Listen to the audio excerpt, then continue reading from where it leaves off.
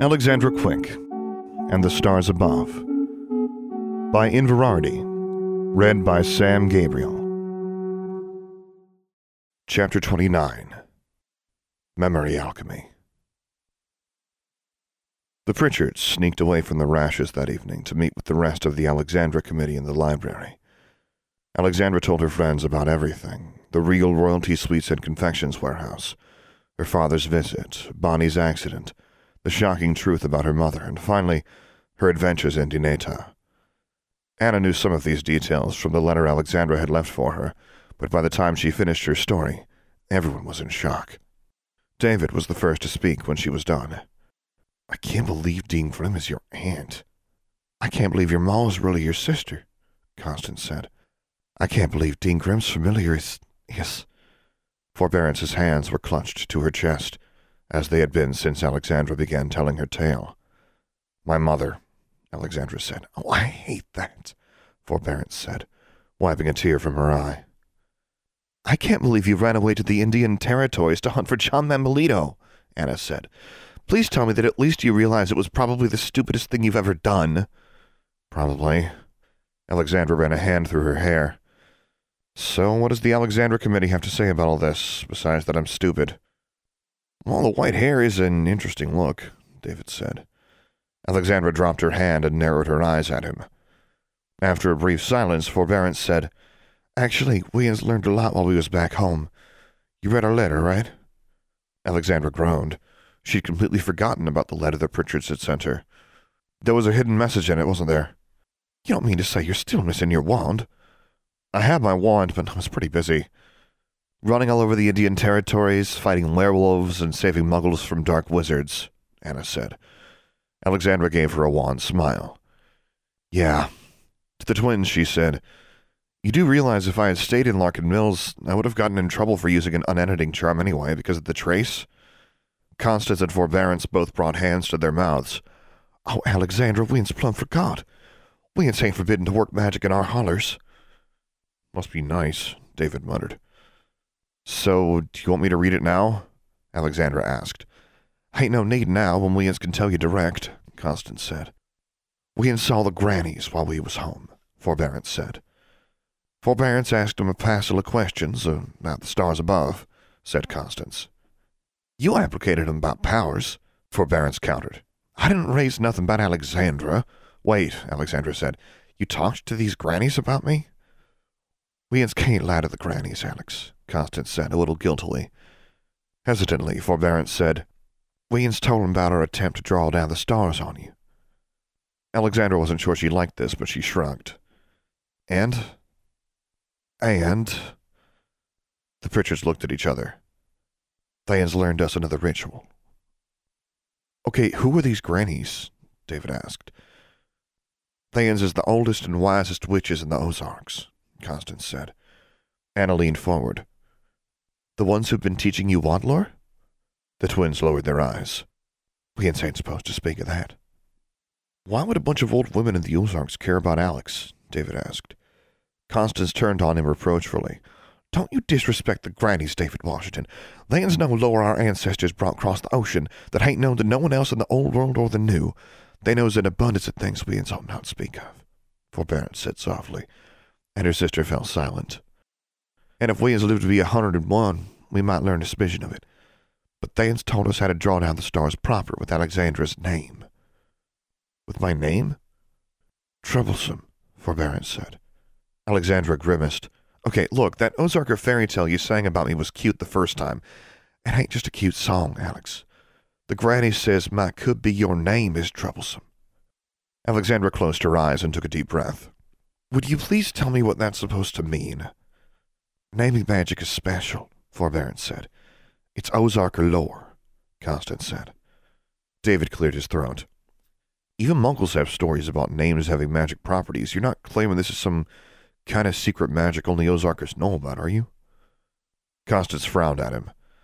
"I expect other folks know naming magic too, but that don't mean theirs is the same as ours." "Why would the grannies name me anything?" Alexandra asked. "And why did they name me after a girl named Troublesome who everyone hates?" Forbearance shook her head. "You don't understand, Alex. Folks don't hate Troublesome. Constance said. She's vexatious and wicked, but she ain't hated so much as... Mostly they pity her, said Forbearance. Oh, that's much better, Alexandra said. Forbearance winced at Alexandra's sarcastic tone, but continued. If you are named Troublesome, it means you will be at the center of great works and great calamities. There ain't been a Troublesome for a long, long time, and the grannies say it ain't good for there not to be a Troublesome in so long. Isn't Troublesome supposed to be an Ozarker? Alexandra asked. Well, said Constance, one expects so, but everyone is named somehow, said Constance. Our tales is always about Ozarkers, except when they some simlin-headed or wicked foreigners. Her voice trailed off. Nice, David said. So great, I'm magically named for a girl who causes nothing but trouble. Alexandra smiled thinly. You think we can tell Dean Grimm this? Maybe I won't get in so much trouble if we explain that it's not my fault, it's how I was named. I don't think that's how it works, Alex, Anna said. So what, do you want to repeat the Stars Above ritual? Alexandra asked. If you come to them with your right name, maybe they will speak to you, Constance said. And maybe they will tell you what you want to do when all ills are set free, Forbearance said. That's from that song, right? The twins nodded, but they didn't share Alexandra's amused expression. Troublesome is there when things go badly awry, Forbearance said. Sometimes she causes it, sometimes she don't, according to the stories, Constance said. So do you believe this? Seriously? Alexandra could not help laughing. What, an incarnation of some Ozarker fairy tale character? Constance's Forbearance's cheeks turned red, and Constance's voice rose indignantly. I hate what we're saying. You didn't even believe in any of this stuff before the winter break, Alexandra pointed out. But the grannies... Look, I don't mean to disrespect your grannies, but what do you want me to do? Let us perform another ritual, Forbearance said. Alexandra frowned. I'll think about it. I kind of have other things to worry about now. Anna had been very quiet through most of the discussion. When she spoke up, she was upset and angry. More important than you dying in 7 years? Have you forgotten why we're all here in the first place? Alexandra tried to sound reassuring. I do still have classwork to make up, and I have to talk Mr. Grew into letting me take his advanced potions class. And don't forget that John Mambolito is still out there. David did a double take. Wait, what? You want to take Mr. Grew's class? You hate Mr. Grew. Doesn't everyone? But the only way I can learn memory alchemy is if I take his class. Anna spoke again after an uncomfortable silence. You want to cure your mother? Of course I do. Didn't Miss Grimm say the best healers in the Confederation have already tried? That doesn't mean they've tried everything, or that there's nothing else that can be done. If your own father can't restore her memories, why are you trying to talk me out of this? Anna flinched, but she didn't look away. I'm not. It just... Honestly, Alex, it sounds like another one of your obsessions. One of my crazy obsessions, you mean? The ones where you all think I'm crazy until I turn out to be right? Now Anna did look down. Alexandra's voice softened. I could be obsessed with worse things than trying to find a cure to restore my mother's memories. So I'll be doing a lot more studying. It's not like running away to other lands of the Indian territories, right? Well, that's true, Anna said reluctantly. David pulled at his lip. Alex, how much older than you is your mother? I mean, your sister Claudia. She gave him an odd look. She was 22 when I was born. Why? He shrugged. Just trying to imagine what it would be like growing up a squib in the wizarding world.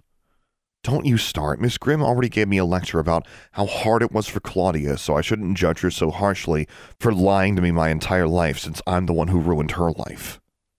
An uncomfortable silence fell around the table again. Finally, Forbearance said, very meekly, Alex, dear, are you quite sure that's what Miss Grimm meant to tell you? She seemed prepared for an outburst. Everyone else did, too. Alexandra wondered when her temper had become so bad that her friends feared it, and she forced herself to speak evenly. I just don't want to think about Claudia right now, okay? Do you mind if we go over what I missed in class the last 3 days instead? Anna agreed, relieved, and Constance and Forbearance gave her copies of their notes before hurrying off to avoid being caught by Benjamin and Mordecai. David remained to study with Alexandra and Anna, but he seemed troubled for the rest of the evening. For the first time in her life, Alexandra had received a perfect report card. But Dean Calvert added yet another requirement for her to advance to a higher level in magical theory. "You need Miss Shirtlift's permission," he said, as Alexandra stood before him in his office the next morning. Caspar Calvert was a wisp of a man with a balding head and a long mustache, yet he was so serious and brisk that Alexandra never spoke less than politely to him. He seemed perfectly willing to dismiss her out of hand, as she knew trying to go over his head to Dean Grimm would end badly.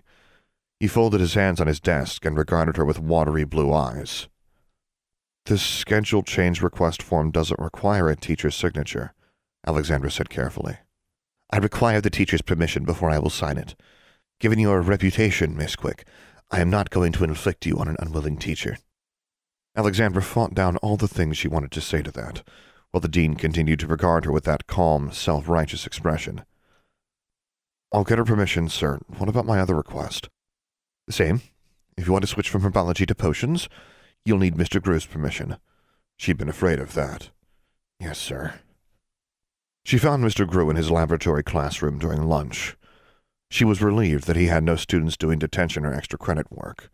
He was flipping through a very large volume of handwritten notes and muttering to 3 magical quills at once, which were each adding notations to different scrolls.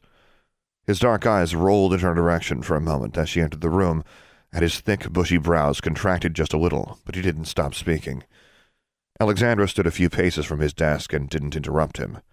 Eventually, he would have to acknowledge her, even if it was to order her out of the room. She kept her face neutral as she studied the slate tabletops, burned and scored by years of alchemical mishaps, the racks of ceramic and glassware, the cracked and melted cauldrons piled in a corner, the tall, black iron cabinet, more impregnable than most bank vaults, in which Mr. Grew kept his more dangerous materials. Finally, the teacher stopped muttering dictation and said, "If you want your hair color restored, Miss Quick, try pitch. I don't give out potions for cosmetic purposes and other vanities." Wordlessly, she handed him her schedule change request form, with a handwritten line added to the bottom. Teacher's signature. He glanced at it and slid it back to her. "This is a puerile prank even for you. Get out before I send you to the dean's office." "It's not a prank, sir." This was possibly the first time Alexandra had ever said sir to Mr. Grew without her voice dripping with bile and resentment. She was keeping all her bile and resentment carefully bottled up. She hadn't really expected the alchemy and potions teacher to simply sign the form without argument. The expression on his ugly, ruddy face turned even uglier. "I was glad to be rid of you last year, and I'm sure you were glad to be rid of me. Mrs. Verday's herbology class is where troublesome, distempered witches belong. Stay there and learn gardening and female cures. My classes require academic rigor." Anger boiled inside her. Alexandra was close to erupting, and then she noticed something in Mr. Grew's scarred, malignant expression. His glittering eyes were studying her, as if she were a bit of alchemical substance being weighed on his scales. "I have academic rigor," she said. "I got a perfect report card last semester. Mrs. Verde is a great teacher and I like her class, but I want to study potions." "Why in Merlin's name would I want you in my class?" "Because I can be your best student, sir." He brayed laughter. Alexandra said, "Do you want students who are there to learn, or students who just think potions are cool? I know you aren't looking for students who like you." Mr. Grew scowled, but he didn't bellow at her. Instead, he folded his arms and kept his voice level. "Why do you want to study potions if it's not because potions are cool?" "There are advanced topics I want to study in my junior and senior year. I looked ahead in the curriculum. I'll wager that's the first time you've ever looked ahead at anything. Usually you do whatever enters your head without a second thought." Alexandra bit down hard on another retort. Instead, she said, "If you enjoy insulting me so much, I'll promise to let you insult me all you like and I won't say a word back. Will that make you let me take your class?" "Nothing will make me let you take my class, Miss Quick. Answer my question. Why do you want to study potions?" She almost snapped that she'd been trying to answer his question when he interrupted her to insult her, but said instead, "I want to study memory alchemy." Mr. Grew's face went suddenly blank. "Memory alchemy?" She nodded. "I've had experience with it now, and I want to understand how it works, how you could extract memories and store them, how to make pensives." "You want to cure your mother?" Alexandra froze, with her mouth hanging open. Mr. Grew's face remained as impassive as his tone. "You know?" she said at last. Who do you think Diana brought her sister to first? I saw what your father did to Hecate." Alexandra gasped. "My father?" "He claims it was the Aurors. Diana says it was him. I wasn't there, but I believe her. She was my student." "You taught Diana Grimm, but she wasn't a student here." Mr. Grew rolled his eyes. "I'm not talking about school. I trained her when I was an Auror." "You were an Auror?" "Do you need to repeat everything you hear before you understand it, or only what I tell you?" Alexandra clamped her mouth shut and clenched her fists. "If Hecate Grimm's memories could be restored to her, I would have done so. We didn't stop trying even after she was brought here for Lilith to take care of her." "You've known who my real parents were since I first came here?" Alexandra could barely keep her voice down. "Does every teacher in school know?" Mr. Grew shrugged with infuriating indifference. "I doubt it. But you'd have to ask Dean Grimm who else knows. I never discuss her sister with anyone but her. I rarely discuss you at all." Alexandra's fists squeezed tighter. "Will you let me join your class or not?" "I just told you, your mother can't be cured." "Because you tried and couldn't do it." Alexandra was pleased that this provoked him, even if it was counter to her purpose. "I notice a lot of people say anything they can't do is impossible." "You arrogant little brat. Then let me try and fail so you can laugh at me." Mr. Grew balled his own fists on the table and leaned on them as he studied her with an expression that was no longer indifferent, but full of mingled wrath and disgust. Then he grabbed the form Alexandra had brought to him, snatched one of the hovering quills out of the air, and scratched his name onto the paper. "If you cross me, all I have to do is fail you, and you'll never take a potions class again." Alexandra took the form. "Thank you, sir." She walked stiffly out of the room, feeling more angry and aggrieved than triumphant. Miss Shirtliff turned out to be as difficult as Mr. Grew.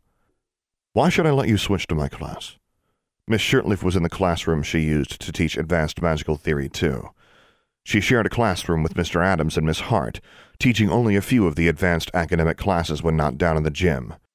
Alexandra now needed to beg her for permission both to join her class and to stay in the JROC.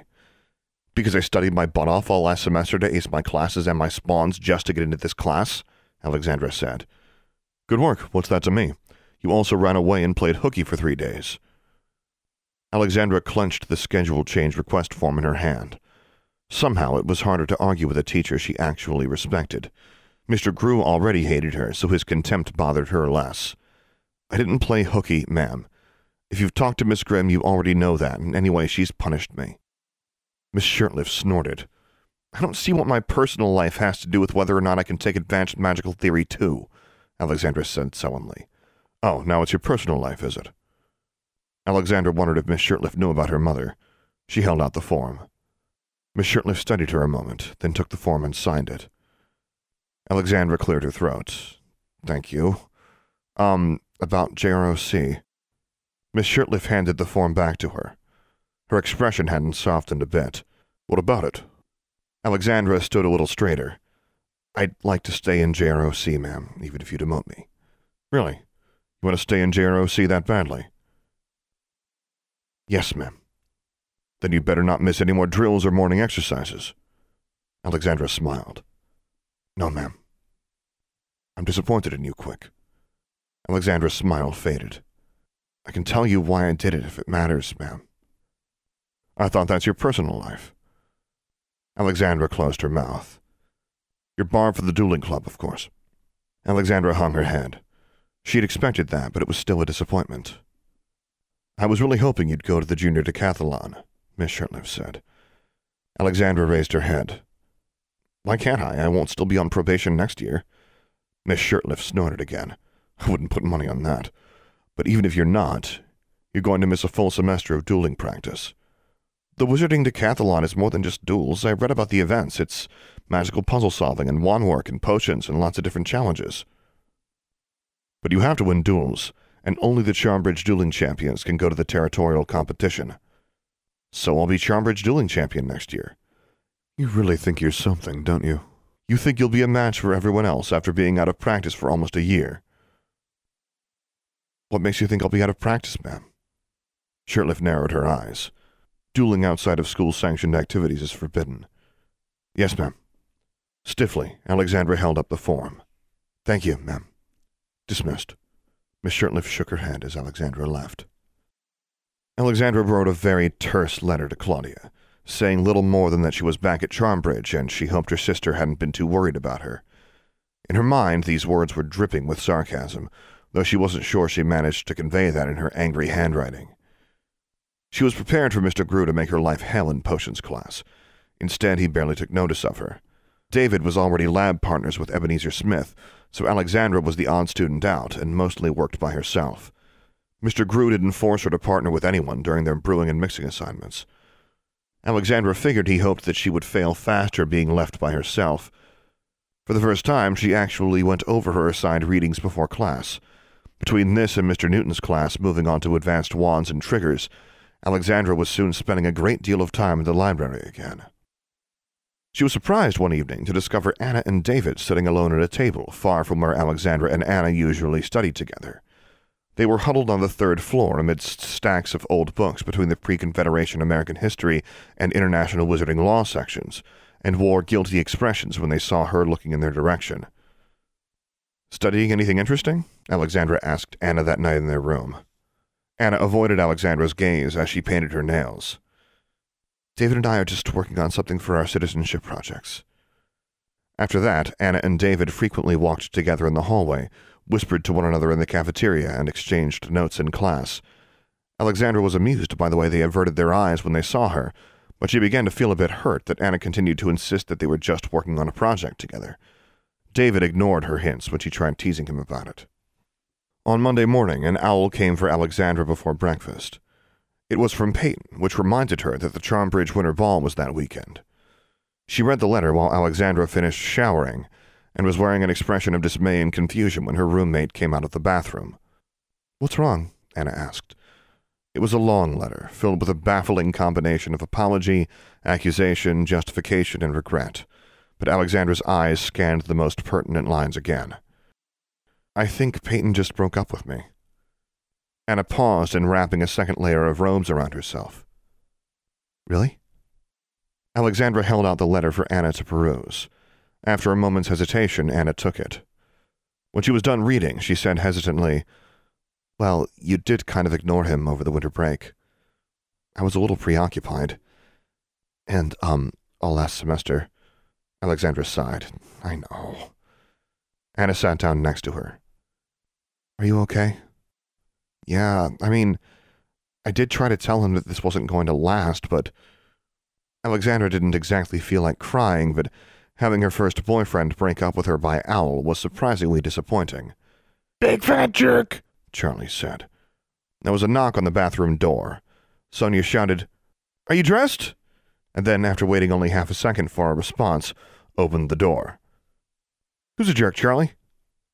Alexandra folded the letter and stuck it in her desk drawer as Charlie squawked Peyton's name. She glared at the bird. "Peyton? Isn't he your boyfriend?" Sonia asked. "Ex-boyfriend now." "Oh, no." Sonia hurried over to pat Alexandra on the shoulder. "I'm so sorry, Alex. Did you have a fight?" "No, never mind. You're right, it's none of my business." Her eyes sparkled eagerly. When has that ever stopped you? Alexandra thought. But she satisfied Sonia's curiosity as they all went to breakfast together. When they sat down to eat, Sonia said, "Well, we have to fix you up for the winter ball on Saturday." She eyed Alexandra's JROC uniform. "I think those uniforms look nicer on boys, but honestly, I'm sure there's some boy who doesn't have a date yet." "Me and Anna can go without dates," Alexandra said, "or not go at all. I don't feel much like dancing." "Of course you don't, but it will be good for you. You're worse than my sister." This reminded Alexandra that she owed Julia a letter, too. "Don't worry, I'll fix you up, both of you. If I can fix Carol up, I can get a date for anyone." Her own roommate was sitting down the table eating breakfast with some of the other quieter girls. "Gee, thanks," Alexandra said. "Please don't," Anna said. "Oh, fie." "Fie," said Sonia, obviously paying them no mind.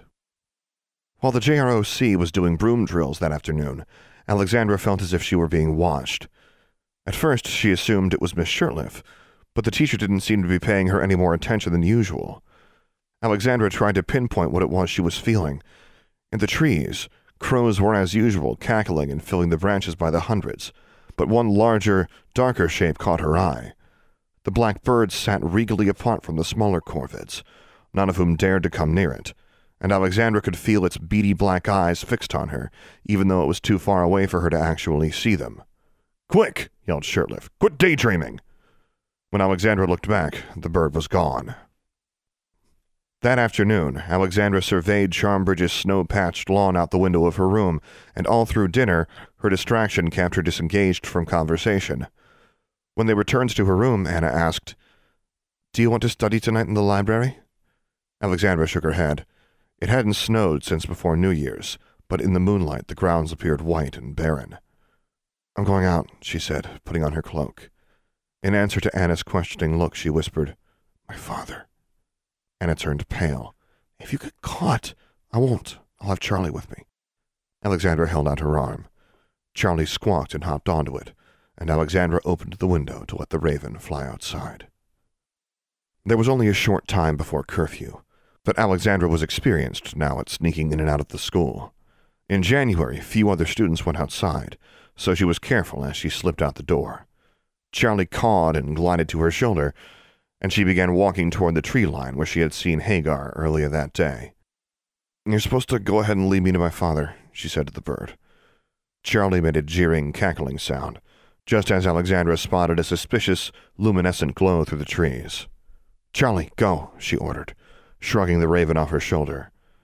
Reluctantly, her familiar took off and flew ahead. She held her wand at the ready as she crept forward into the trees. Someone grabbed her arm and said, "Don't interrupt them, they're not done talking." Alexandra struggled briefly as she looked up into the face of the witch she'd seen in front of her house on Christmas Eve. The woman brought a finger to her lips with her other hand. "Shh," she winked. "Who are you?" Alexandra whispered, but it was a very loud whisper. A dozen yards ahead, she was shocked to see Mr. Journey turn halfway toward her. His shoulders were hunched, and his head was bowed, and even from a distance she could see the shadows around his eyes. Then, like mist, he was gone. Alexandra jerked her wrist free of the woman's grip. With a glare, she backed away from her in the direction of the trees where she'd seen Journey. The other witch nodded her head as if granting permission. Though her instincts fought against it, Alexandra turned her back on her. She held her head up haughtily as she marched forward. Her father was waiting for her. "Charlie," she called without greeting her father. "Where are you? You're supposed to keep spooky witches from sneaking up on me." Abraham Thorne gestured, and Alexandra's eyes followed where he pointed.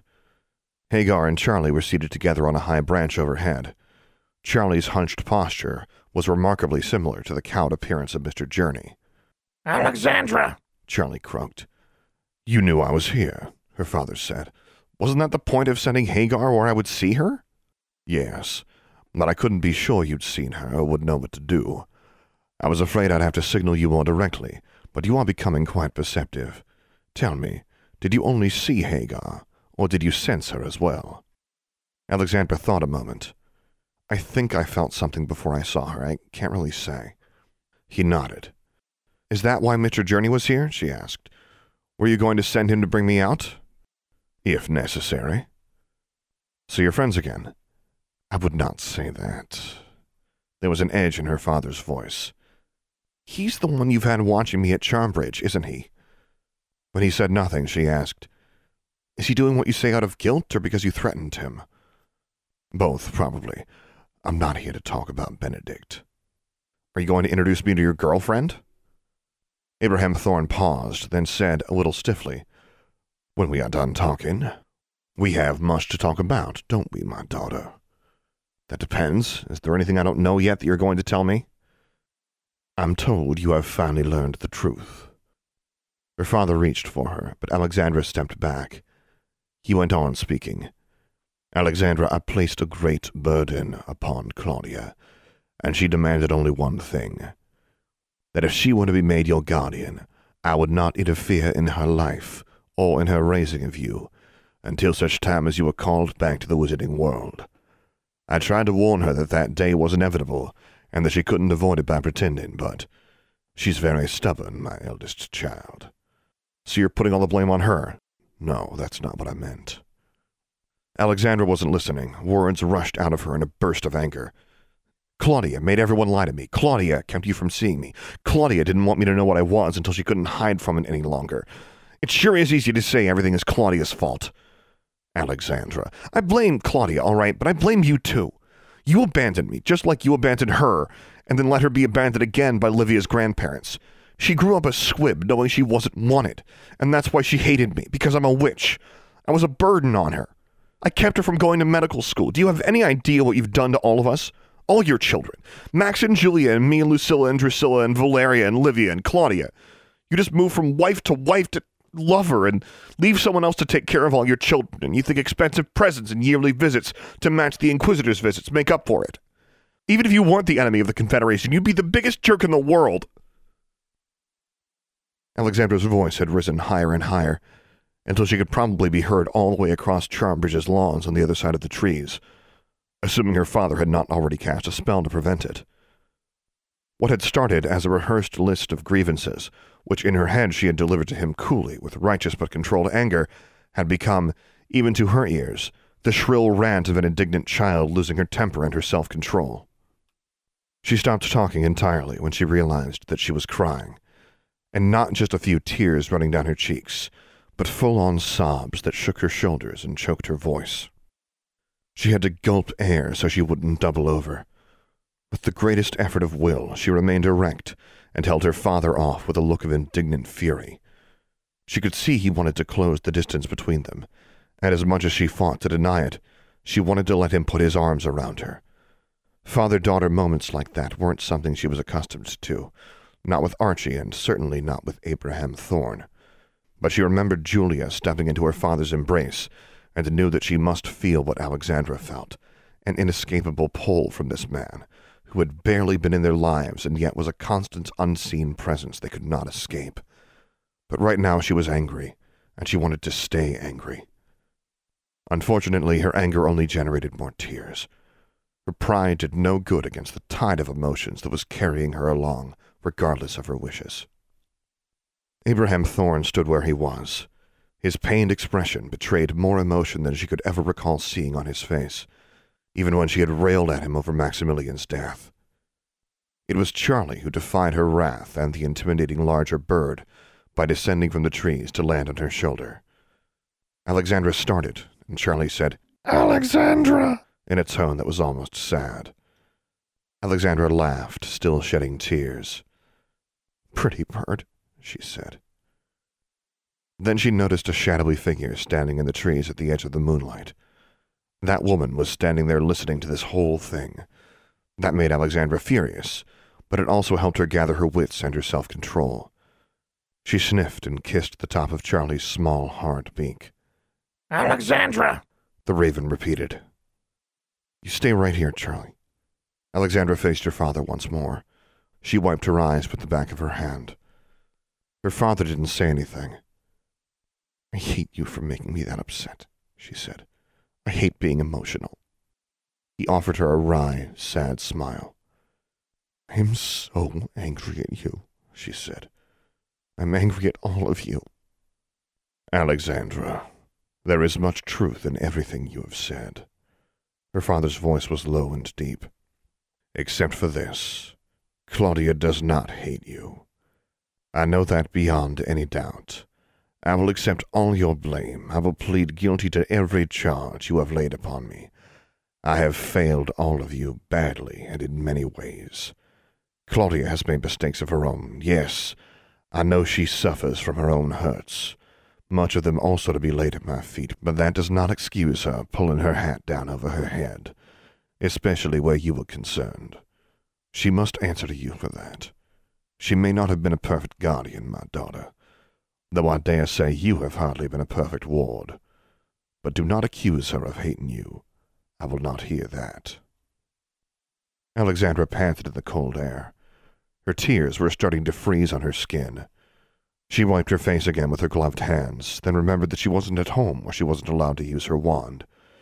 She cast a warming charm on herself. Charlie preened, basking in the shared heat.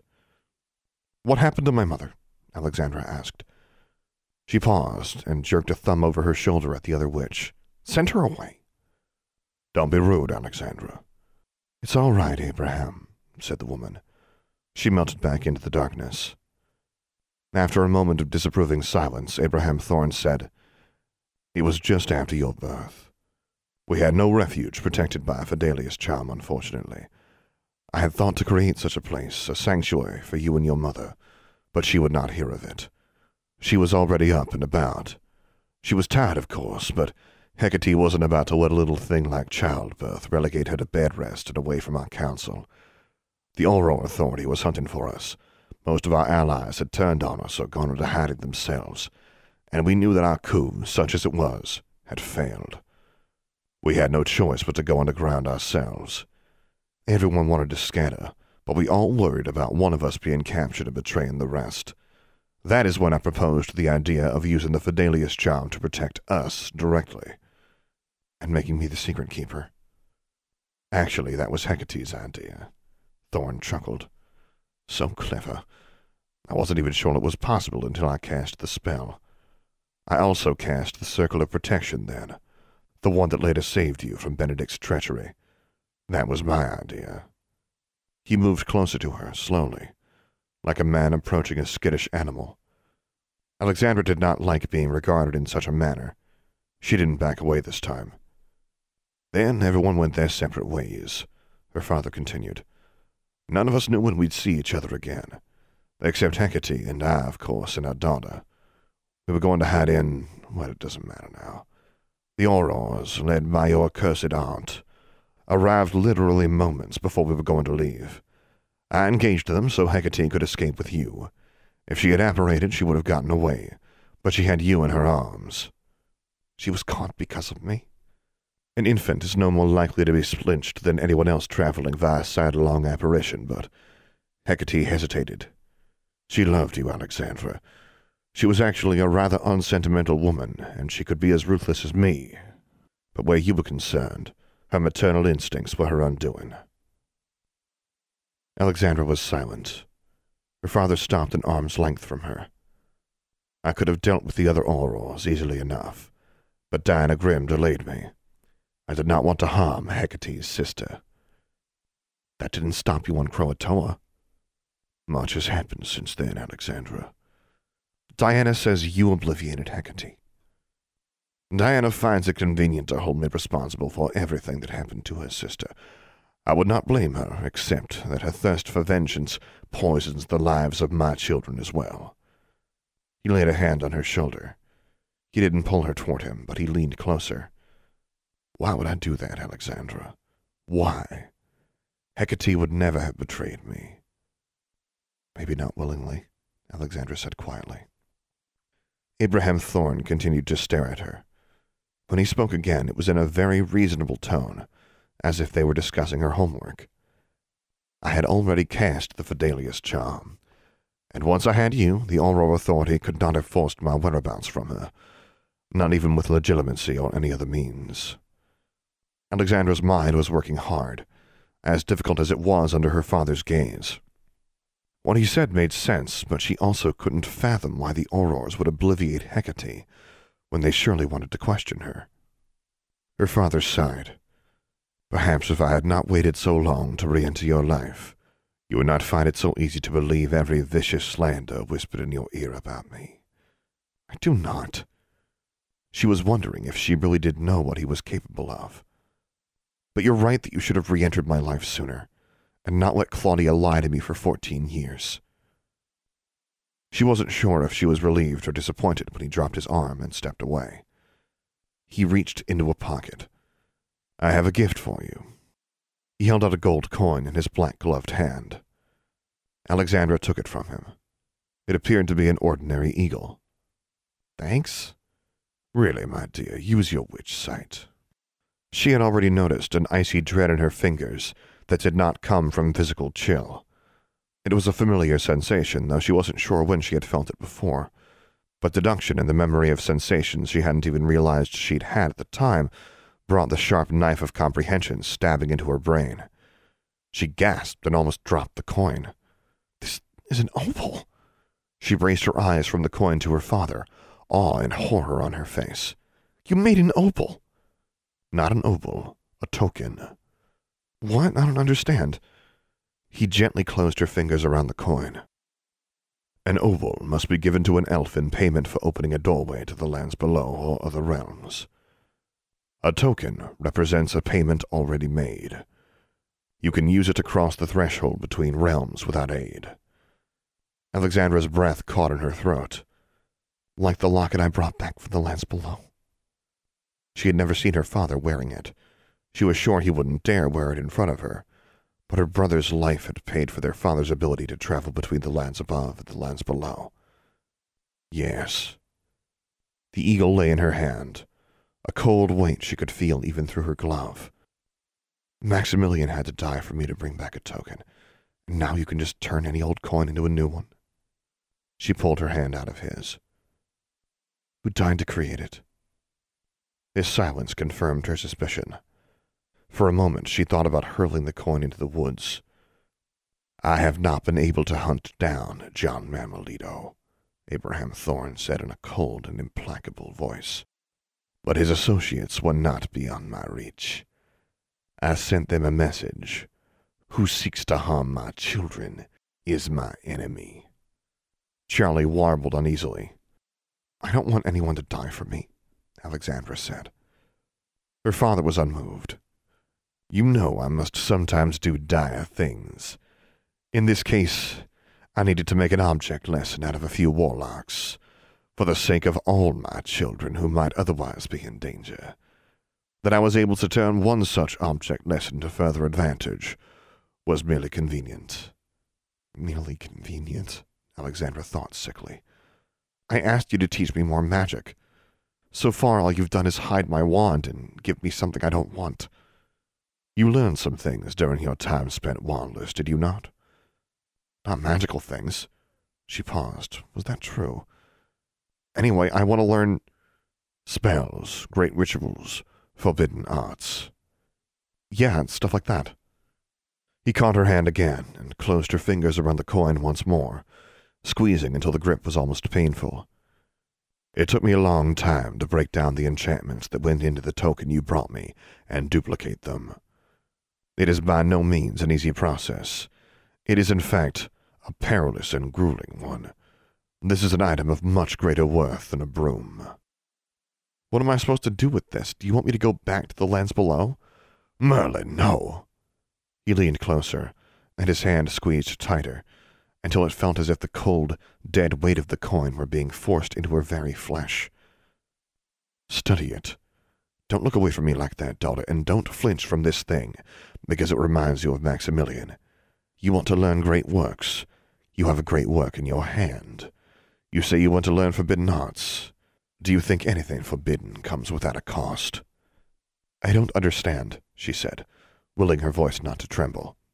I don't understand what it is you expect me to learn. Think on it. Then he released her hand and laid his hand on her shoulder, and his voice became gentle again. You should go back inside before you are discovered breaking your curfew. If you taught me to apparate, I could get around faster. Indeed. But he said no more. As they walked through the trees, the black-haired woman slid out of the shadows to join them. She gave Alexandra a smile that was perfectly pleasant and showed not a trace of artifice. Yet Alexandra felt an instinctive disliking for her. You have met Medea, but not been introduced, Abraham Thorne said. Medea, you know who this is, of course. It's a pleasure, Alexandra, Medea said. You're the first of Abraham's daughters I've actually met. She held out a hand, which Alexandra took after a moment. Your father speaks about you often. From what he says, you're quite an impressive witch. So are Julia and all my other sisters, Alexandra said. Except Claudia. Did this witch know about Claudia? No doubt, Medea said. Don't worry. Abraham speaks well of all his daughters. Abraham Thorne and Medea stood side by side, but neither betrayed with a look or a touch any special affection. Alexandra considered simply blurting out the question on her mind directly, but thought better of it. Her father had hinted that she'd pushed him far enough tonight. He had to know what she was thinking, so he might only be testing her. She met his gaze, feeling frustrated and resentful, and trying not to sulk. You're not going to get away with putting me off next time. His smile broadened just a little, as if he had read her mind. When? She asked. Medea looked puzzled, But Thorn answered smoothly, "Not until some time after your birthday. But I will be thinking of you, and I promise it will not be too terribly long." "I don't suppose you could undo this before you go?" Alexandra gestured at her head. Her father raised an eyebrow. "I thought perhaps this was some new fashion among young witches." She couldn't tell whether he was teasing her or not. "So you tested an age line. Well, how would it look if you walked outside with white hair and returned with black?" "I'd think of an explanation." "Think of a solution instead." Frowning, she allowed him to kiss her cheek. Then he and Medea vanished, and Hagar squawked and flew away. End of chapter 29. For the full text of this and other stories, as well as news and updates about Alexandra Quick, visit infirarity.livejournal.com. For more information about this podcast, visit samgabrielvo.com/Alexandra Quick. I am also easy to find on the Alexandra Quick subreddit and Discord server, where you can hear me record episodes live. Troublesome, composed by Dr. James Benighoff. Charmbridge, composed and performed by Tyler Parsons. If you have enjoyed this podcast, please take a moment to leave a review on iTunes or whichever podcast service you prefer. And finally, as always, thank you for listening.